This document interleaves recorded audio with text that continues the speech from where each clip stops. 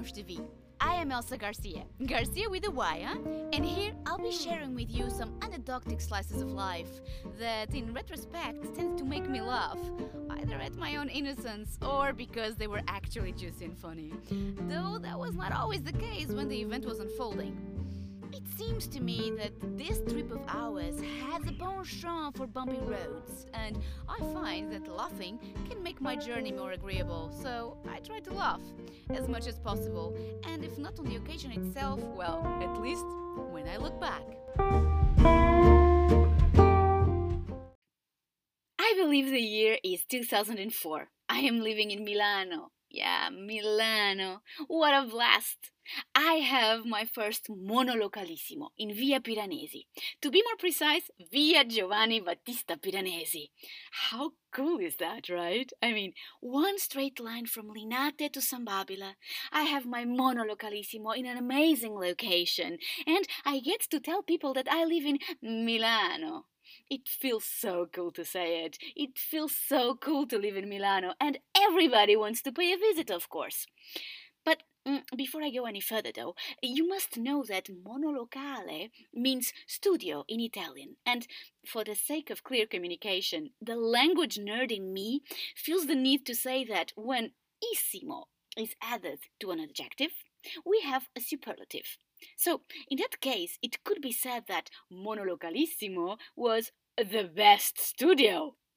But then, she also feels the need to tell you that mono is a word-forming element from Greek origin, monos, which meant, on a very positive note, unique, for instance, and which developed into meaning one, just simply one. So, when I decided to baptize my gorgeous apartment in Via Piranesi as my monolocalissimo, I was not exactly trying to express uniqueness, though it wouldn't be a lie. I was focusing on the one element.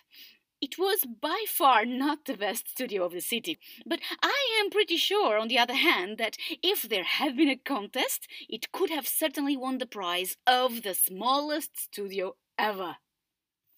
It was so one that I could stand with one foot in the bathroom, one in the hallway / bedroom / living room / dining room / kitchen, and extend my other arm to the hallway of the building and almost touch the elevator. And mind you, I am not that tall, remember? I am merely 2 centimeters taller than Kylie Minogue, as I've told you before. So, like that, you have an idea of how mono it was and how issimo it was. But hey, with a big heart, every place can be an Harry Potter tent. Small from the outside and big from the inside. And we, yes, I said it again, we. There was 2 of us living there, and privacy was only possible by locking oneself up in the bathroom. The dark green and bright yellow bathroom. So, I was saying, we managed to welcome many friends in that monolocalissimo. We welcomed friends who were en route with an interrail, friends doing Erasmus close by, family, and we even had a friend crashing for some weeks, together with her moving boxes, while she was in between houses. I know, right? I mean, magic was done in that place. But it was dangerous at times too, I must confess.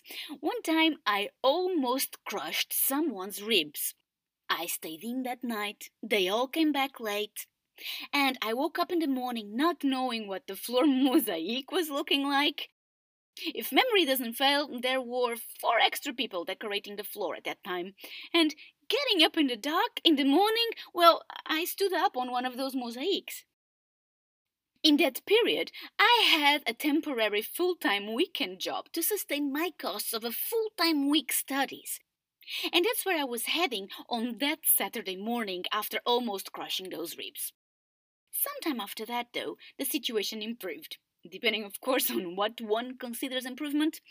And work started to mean a long ride on the red and green metro lines, all the way out of town, to be comfortably seated in an office, answering the phone the whole day, and failing to explain to people that this company does not make parts, it makes computers. It is your problem if you bought a computer from us and now the carrosseria is broken. So now I have a respectable office in a very big company that sells computers.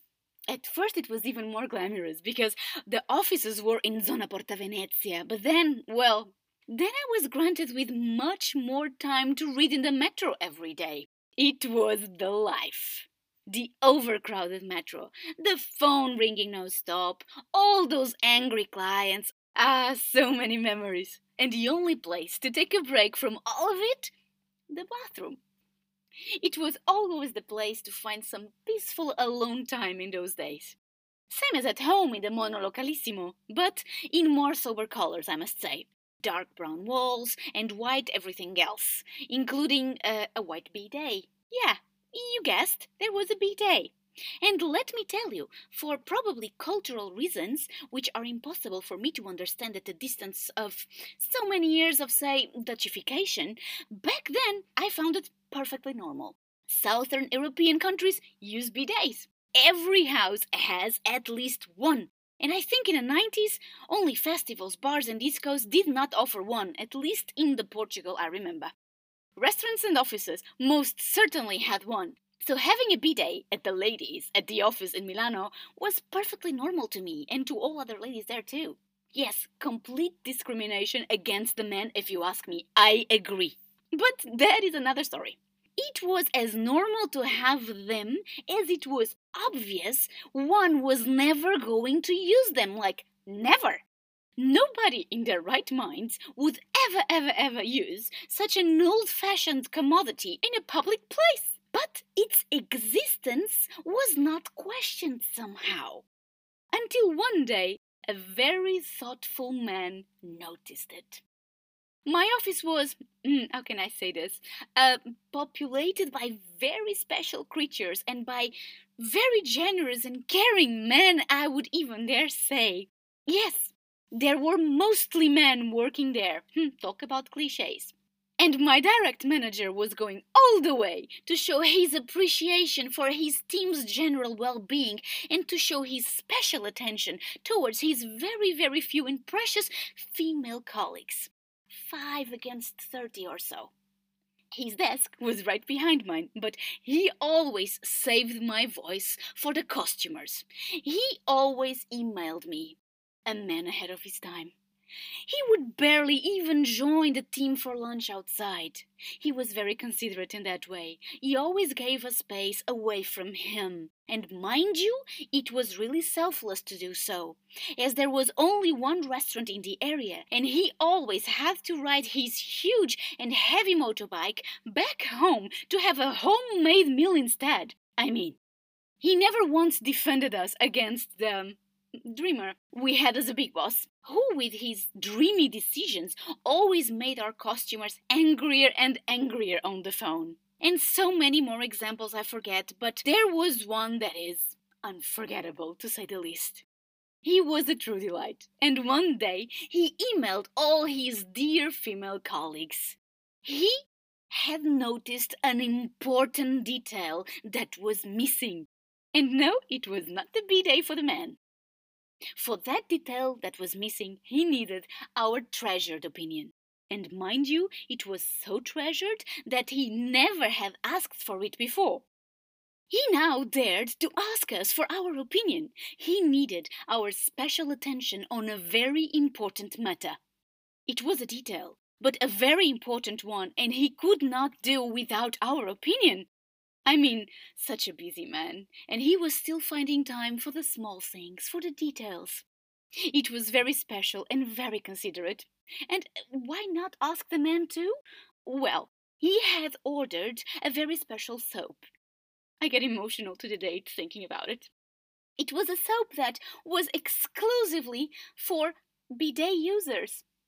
We were all so touched with this special attention, with this deference, that we reacted in the only way we could to honor such sympathy. We all gave him our most deeply felt silence. And yeah, if you were wondering if the Monolocalissimo had space for a bidet too, well, obviously, bright yellow, no less.